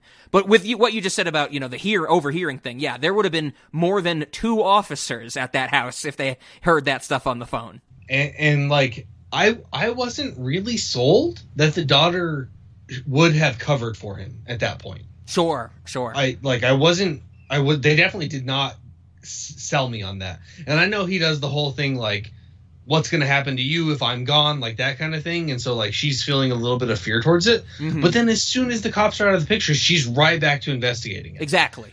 So like that was one of the things where it's like, I don't quite buy this. And my wife was watching it with me, and she suggested like maybe her continuing to investigate is her acknowledging that she doesn't think she's entirely wrong, but she might think she's crazy. Yeah. Okay. Sure. And so she doesn't want him to get arrested for her being crazy, but she also is not ready to give up on it yet. And maybe that patches that hole, but I was not quite convinced from like the few minutes we had leading up to it that he really got into her head enough to stop her. But then again, she's a paranoid character. Mm-hmm. So it's like, I don't know. It's like, is it bad writing? Is it really good writing? I don't know. I'm with you. It is kind of like this movie's in this weird like limbo zone of if we think about it one way, we're like, okay, that's really good. But if we think about the same scenes in a different way, we're like, well, that might not be that good. But I know kind of like what I was saying with the manufactured tension of the cops and really just kind of, you know, making sure we get a movie out of this, making it to 90 minutes, that type of thing. I never expected for a moment that there was going to be some bigger twist. Like, I was always on board that the father was the killer. Like, I think we talked about that when we did Run as well, that, like, the movie does such a good job of making you, or getting you on the side of the protagonist, whether it be Kira Allen in Run or whether it be Kimberly in this movie. I actually found a review from Daniel Kurland from Slash Film. He captured my thoughts on this perfectly. There's a part of his review where he said that Flesh and Blood is, quote, less a mystery and more a delaying of the inevitable. And that's what I was thinking. Like, it's inevitable. Like, the father's going to be the killer. I never thought this was going to be some, you know, searching style twist of aliens coming out at the end or something like that. So I didn't really see this as mystery. I saw it as that paranoid thriller leading to the inevitable with some great character moments from, you know, our girl and our father that make it a not boring experience. So I'm kind of fine with that. I don't know. Did you think there was going to be a twist or anything, or you were just like, of course the father has to be the killer? What did you think? Yeah, I definitely knew the father was the killer very early on. Sure. But like before anything overtly crazy had happened, I was like, this is probably the dad. The dad's probably the killer. Yeah, exactly. And like you said, I mean, I'm on the same page as you. I didn't expect anything more than that. I didn't need anything more than that for the movie to still work for me. Yeah, exactly. Is that if you have, you know, this is really like a two-character movie. It's the father and the daughter. Of course, you know, we have the therapist, the cops, but it really is them. And their performances carry this enough to make it interesting that I don't think anybody who watches, well, I'm sure somebody, but most people who watch this aren't going to be like, oh, who's the killer, you know? Is the mother going to still be alive and she's the killer? Nobody's thinking that. Everybody who's seen a fucking episode of Law & Order SVU knows it's the father, you know? And so, but then they're not watching it for the mystery. They're watching it for like, okay, how does the journey get us there? And it's in that paranoid thriller elements, the over-the-top performances, how much I feel for Kimberly. Like, Kimberly is clearly having, like, mental issues and does not know how to deal with them, and no one in her life is helping appropriately. Yes. So I feel for both those characters. Like, Dermot Mulroney, we were saying, they're way over the top. Diana Silvers, who plays Kimberly, she's a relatively recent actress. She's been in small parts in a few things before and since this, but I thought she was great. I totally bought her as having the panic attacks with agoraphobia, the detective work she did around the house, the emotions with her father. I bought into all of that, and that carries the movie for sure. Aside from when I first saw her, I thought discount Kristen Stewart. Sure. Everything else, like, I think she was great in every other way. She really, like you said, she carried the movie with her. She played the agoraphobe well. Yes. I mean, and a lot of that was just kind of like getting dizzy and falling down and whatever. But she did it well. She sold it. So yes, and I think the movie knows what they're doing.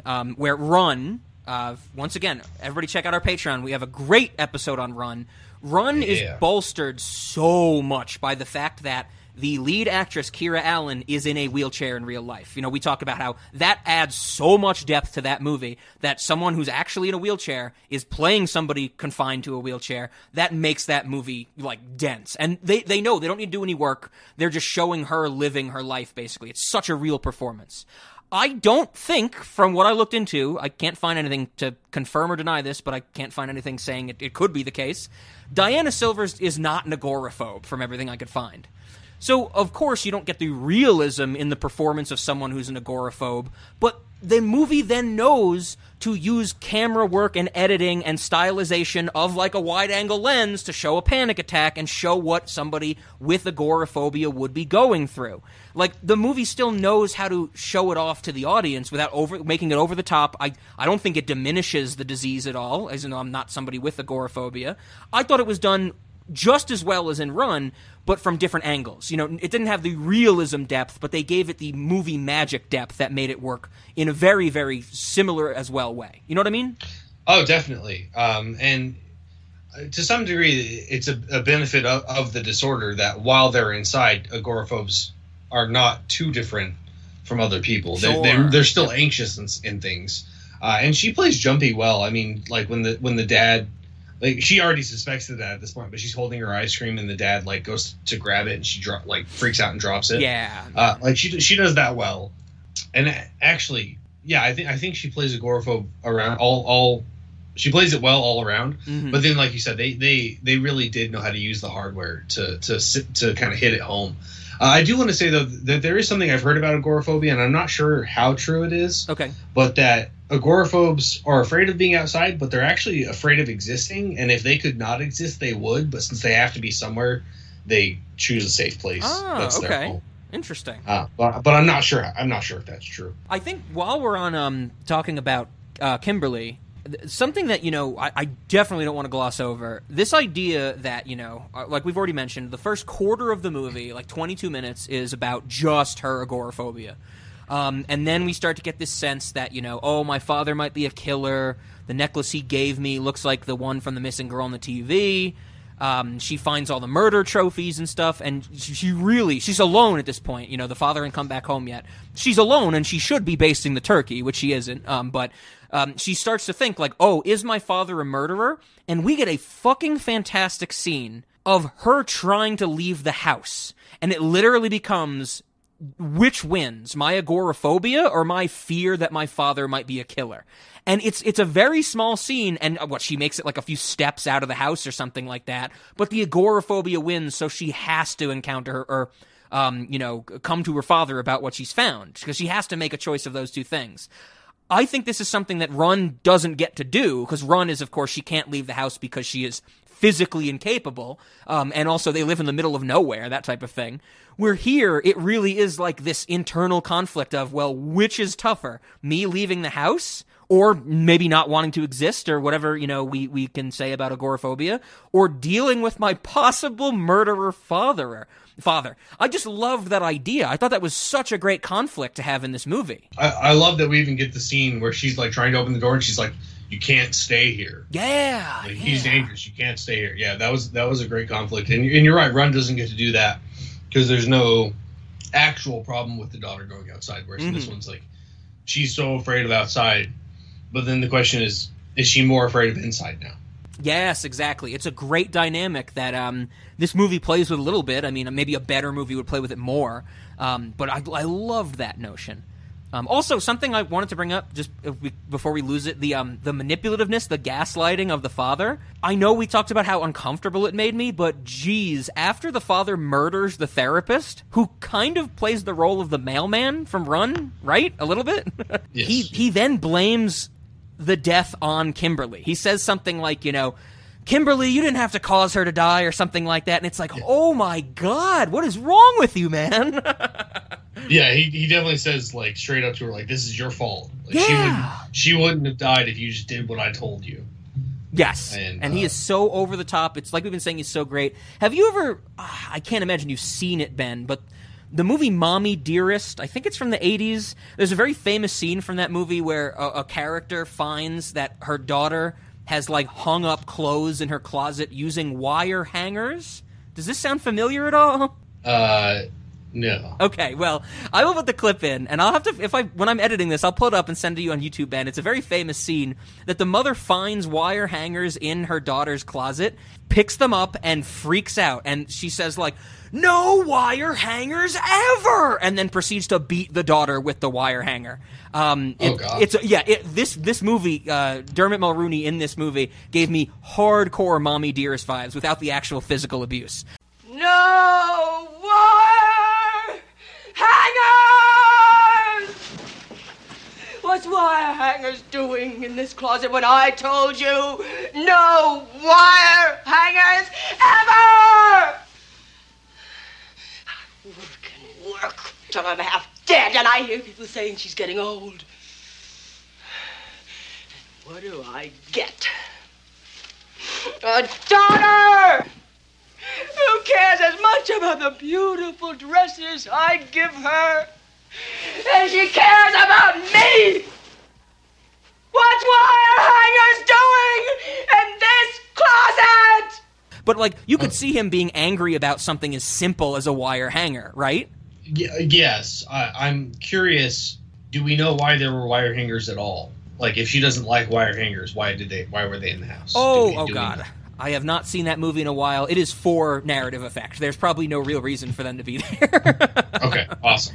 All right. Mommy Dearest is like a biography, a biographical movie about some famous actress. Not Judy Garland, someone else.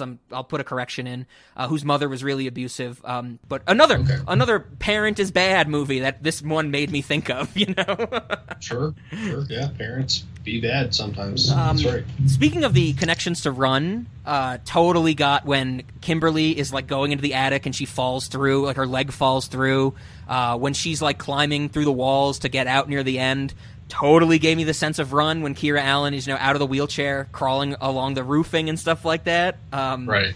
It's kind of shocking how similar these two movies are. And Run actually came out after this movie. Oh. Yeah, Run was a year after this movie. Yep. Okay. Yeah. Damn. Yeah. I mean, this is kind of the bummer is that I think what I was going to think of as the bummer is that, there's all these great big moments to Flesh and Blood, which I think, I've talked about the ones I've wanted to. The father being crazy, the daughter being paranoid, those great performances, that type of thing. But once you kind of get through it, I don't know, is there more to talk about? Because Flesh and Blood seems like I had a really great time watching it, but there's really not that much substance to it, I guess is the way to put what I'm saying. No, there's not a ton of meat. There is the scene where Dermot McRooney or whatever the hell his name is. Sure. He locks his daughter in her room and she like climbs through the ceiling into the attic, and then she goes down the side of the house where there's no insulation and it's also like 2 feet wide for some reason. And then he hears her, like he's coming back in and he hears her, and so he's just like, all right, I'm gonna fucking go to town and bust up this wall and tell you a bunch of really stupid stories about your past and how I always found you when you played hide and seek. So like that was some weird abusive shit about how bad she was at hide and seek. I didn't think about that way, but you're absolutely right. He's like, I always found you because you're a noob. And then like I just had this thought was, she climbs down and gets in the crawl space, and I'm like, he has not looked in there. He has no confirmation that she's there. If she just disappeared right now, he might think she was still in her room. That's a good point, yeah. And then she like looks out and sees him, and I was like, why did you do that? Now we'll never know how sure he was. Oh, that's funny. Yeah, you're absolutely right. Absolutely. But that's really what's left is these minor moments. The rest of the movie, we've hit all the big swaths of what this is about. It's just moments after that, right? Yeah, I think so. And I loved the so like another thing where he like cuts a hole in the floor. I definitely had my explanation already for the person at the door. Like, oh yeah, my daughter really wanted to help under the crawl space, but she can't go outside, so I just cut this hole in the floor for her. How did Dermot Mulroney not improv that line? That is so good, man. Be like, the therapist comes back. Where's Kimberly? It's like, well, the therapist says something like, "You look dirty" or whatever, and then she could totally be like, "Well, where's Kimberly?" It's like, well, she needed to get under the crawl space. Only real entrance is outside. Can't do that. So there's just a maw in the living room floor. That was perfectly square, also, which is impossible to do with a saw. But yeah, no, I mean, I think you're right. We've covered the big moments, and there were a few moments like that where I just had these like explanations for things pop into my head, or like these goofy. It's like whenever he like there's another point where she was in the wall, like. I was like, just go back up to the attic. Like, while he's answering the door, just go back up to the attic and go back to your room. Yep. Just, like, start gaslighting him. And he'll be like, you know, what were you doing down there? And she'll be like, I don't know what the fuck you're talking about. You locked me in here. I've been in here all day. Yeah, you're 100%. I'm with you. So, yeah, she should have gaslighted him. But the one thing I guess we haven't talked about is the ending. Sure. Where he thinks the walls are closing in, she's called the cops, and he's like, there's only one way out of this. Let's cover ourselves in gasoline. Yes. Always a great image of somebody pouring gasoline on something, and then another person, and then themselves, ready to light the match. Okay, so that actually does bring up another thing. At this point, the daughter finally realizes, maybe I shouldn't play all my cards at once. And she finally no, I didn't actually call the cops. I was just fucking with you. Yes. But actually trying to play on his insecurity and paranoia now. Yeah, finally. Yeah. Right. It was throughout the whole rest of the movie. She was like, you're the killer. You did this. You did this. I was like, woman, you are pushing your luck. Like, if he really is the killer, you're fucked. Sure. You've left no escape route for yourself. You're just poking the bear in the bear's cave. Mm-hmm, like, that's... Mm-hmm. You have done the stupid... multiple times. But that was finally the moment where she did something smart. 100%. I'm with you. The ending, though, the house burning down. Don't get me wrong. I love the whole thing where she's able to leave the house as it burns and does not get an anxiety attack. It's like she's free of this, whole problems that she had because of her mother dying. I like that. That's fine by me. That's the end of this story. What I don't like. And another parallel to Run's, because if you remember, Ben, I had some issues with the end of Run. Like, the only reason I gave Run 4.5 stars is that tiny little detail at the end of her seeing the college banner at the hospital. I hated the extended scene of the father burning to death. That CGI sucked. That was, and it's wholly unnecessary, right? Just have him fall through the attic floor into the flames. Cut back to Kimberly looking on, and she gives this emotional response. That's all we need, and we get it. But instead, they basically show, like, his extended burning skin, right? Oh, yeah. And so that was something I actually really loved, him falling through the attic into her room, because he fell into a locked room that he would not be able to get out of very quickly because he locked it. Play that up. Use that in the movie. Show him, like, starting to catch on fire, or his clothes start to burn. He goes to the door, it's locked. He realizes how he's fucked up. Cut back to Kimberly, who's looking sad and triumphant, and that's it. That's all we need of the scene. But instead, they give us so much bad burnt skin CGI. It's such a weird decision. Yes. Oh, I totally agree. Another problem I had with the kind of ending there is, like, she's climbing down the gutter pipe, and it's like, of course, this is a movie. The gutter pipe's going to break. And it's gonna fall. The way that she fell and the way that she landed don't match up. Okay. Like when she's falling, she's like almost 180 degrees parallel to the ground, and then when she lands on her feet. Oh, gotcha. And I was like, nope, that would have been back first. That would have been back first or head first, and she would have had a bad time. Yeah, I hear you. You know that's whatever. Sure. That reminds me of something. What you just said triggered it in me. I think it was in Pilgrim. Isn't there a scene in Pilgrim when after the family commits a murder together, they're trying to get back into the house, and this is before the father gets the hand stabbed in the knife. They're like climbing up the trellis to get to like the open bedroom window or something, and Anna, the stepmother, goes up first, and the father's like, you got this. And Anna stops and goes, no shit, I got this. Was that Pilgrim? Yeah, okay, that was Pilgrim. I've watched a bunch of movies this last week, but that's some funny shit right there. Definitely. Could you imagine like a harrowing, like extreme circumstance like that? Someone's like, you got this, you can do it. And it's like, fucking yeah, I can do it. Otherwise I die, you idiot. Shut up. Definitely. The closest I can say I've ever come to that in my real life is playing Halo. It's like, they only need 2 kills to win. We only need 2 kills to win. Like, you can do this. Like, I fucking know. But no, the screen is telling me the same information it's telling you. Don't worry. Yeah. So, but no, definitely that was pretty funny. It gave me a little chuckle. Okay, sure. Some good levity. I guess then, is there any other moments from Flesh and Blood you wanted to mention? I think we covered everything I had. Yeah, I think I'm good too. The word levity reminded me that there's a point in Pilgrim where Ethan says, "The journey was harrowing. A little levity was all that kept us sane." Oh, yes, yes. But no, I think I'm good. I think I'm good with these movies. I do want to comment on Ethan's performance, or the guy who played Ethan. Very unsettling. Very well done. Yes, name is Peter. I believe it's Peter Giles. It's spelled it's spelled like Giles though, Giles. I believe it's Giles from what I read. He's been in a bunch of TV shows like Law and Order and SVU. Found that apparently in the 2020 Spider-Man animated series, he's Moon Knight. Oh. Yeah, so just to tie it into the rest of this November that we have a Spider-Man connection. That's all I got. All right, solid. Yeah. I'm familiar with Moon Knight. So. Right on. So I guess the before we get into our questions and stuff like that, the last thing I had to kind of guide us into that is that this, of course, has been our Thanksgiving episode. Thanksgiving had nothing to do with the second movie, really, at all. It's a placeholder. It had a little bit more to do with the first movie in a little better of a way. I know some... I don't even think we mentioned how it's involved in the second movie. Oh, it's not at all.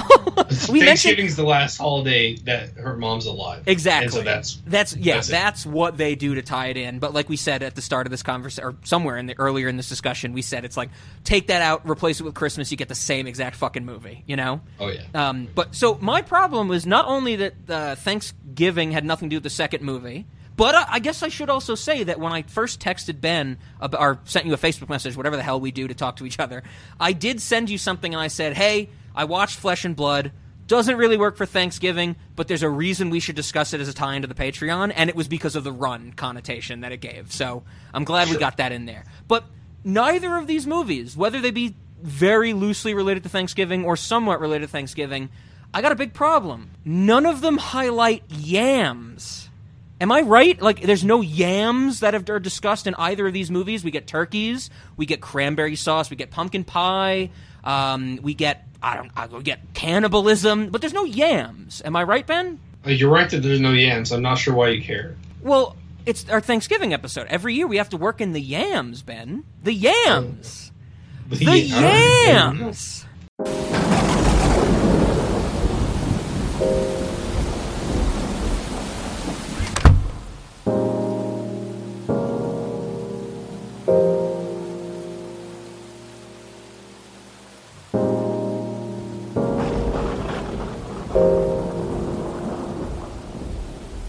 No lie, I stopped getting high once we lost yams. I was there the night he died. He was blue coal in my hands. Ain't been the same since that day, goddamn.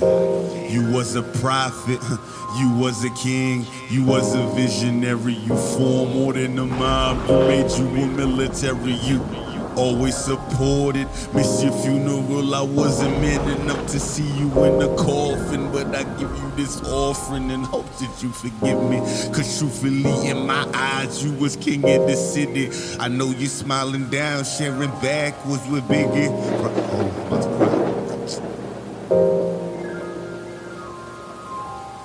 No lie, I stopped getting high once we lost yams. I was there the night he died. He was blue cold in my hands. Ain't been the same since that day, goddamn. You was a prophet, you was a king, you was a visionary. You formed more than a mob, you made you a military. You always supported. Miss your funeral, I wasn't man enough to see you in the coffin, but to you I give this offering and hope that you forgive me. Cause truthfully, in my eyes, you was king of the city. I know you smiling down, sharing the backwards with Biggie, rocking the Leah Boulder, taking the tab with Jimmy, pimping with Sweet Jones, go grilling with ODB in the studio, trying to fight tears and shit. I just wish my nigga Yams was here to hear this shit. He in the clouds, angels braiding his hair and shit. Just looking down like, God, you hear this shit? I hope we make you proud, cause we next up at the mound. And I'ma always strive and prosper until the world is ours. I hope we make you proud, cause I'm next up at the... You are my sunshine. You are my sunshine. You are my sunshine. You are my sunshine. You are my sunshine. You are my sunshine. You are my sunshine. You are my sunshine. You are my sunshine. You are my sunshine. You are my sunshine. You are my sunshine. On the day, on the day, on the day.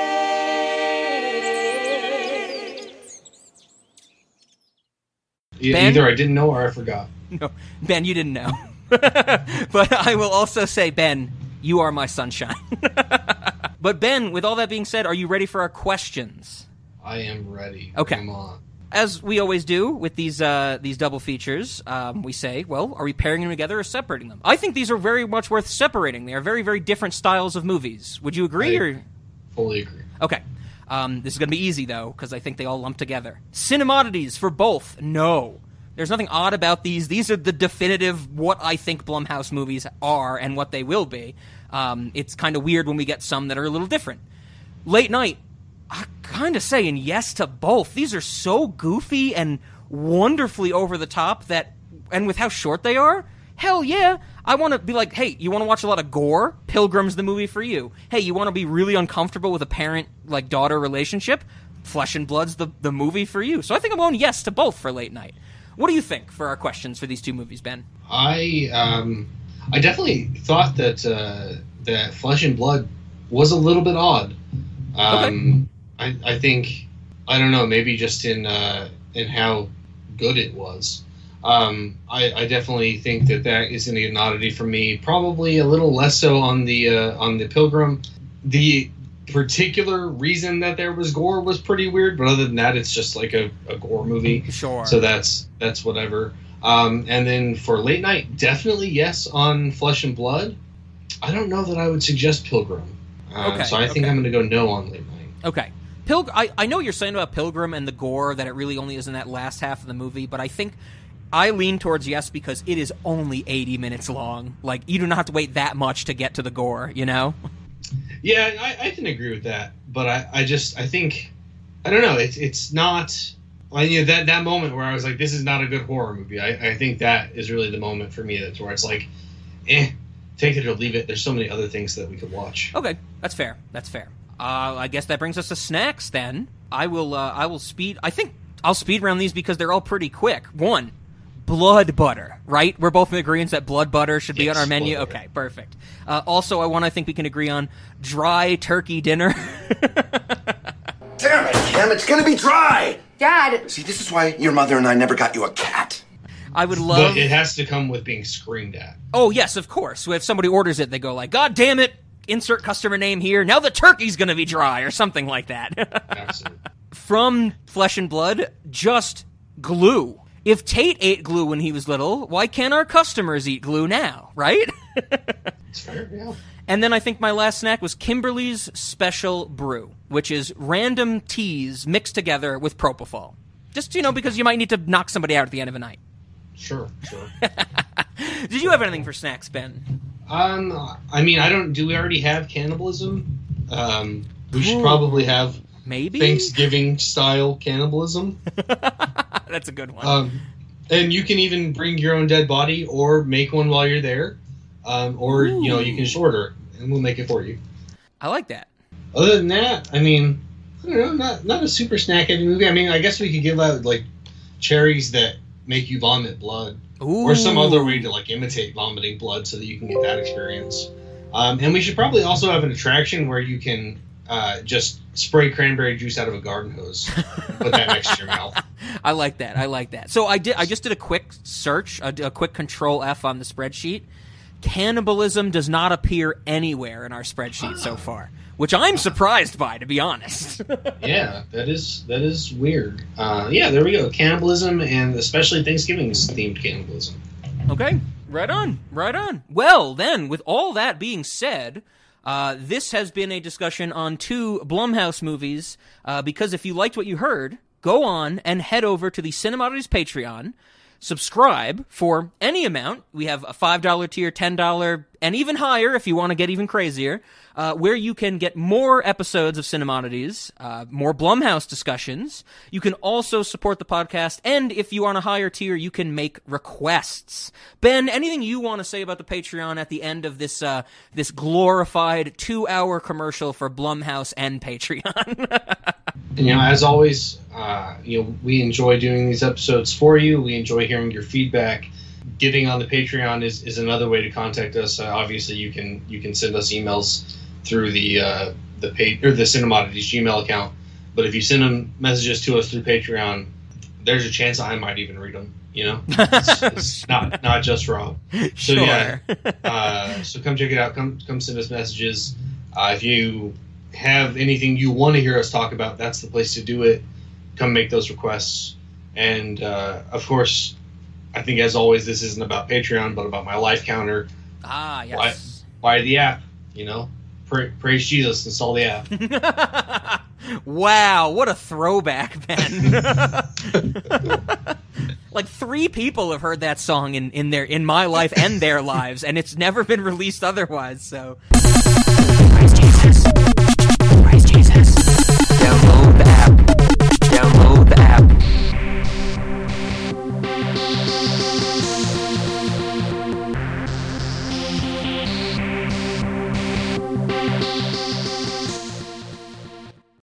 That's a good pull. Even more bonus content for this bonus episode. That's right.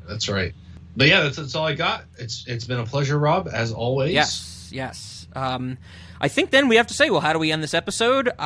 There's not really music in either of these movies, other than the goofy score that we talked about in Pilgrim, but there is an Into the Dark theme, an intro that plays at the start of these movies. I figured we might throw one of those in reverse. It's short. It's the thing that ties these Blumhouse movies together, so why not? What do you think? Sounds perfect. Okay. Sounds connected. Well, then, right on. The next time you hear from Ben and I, if you don't go and subscribe to the Patreon, because if you do go and subscribe, you could hear us tonight, if you listen even more. But next time you'll hear us is a few days from now. We will be finishing up our Spider-Man series. Can't wait to get to that with some animated Spider-Man. Any other final thoughts, Ben? I also can't wait. Happy to talk about some animated Spider-Man. Right on. My childhood coming to life. Yes. Okay, well, then I think the last thing to say is Happy Thanksgiving, Ben. Happy Thanksgiving, everybody. Happy Thanksgiving.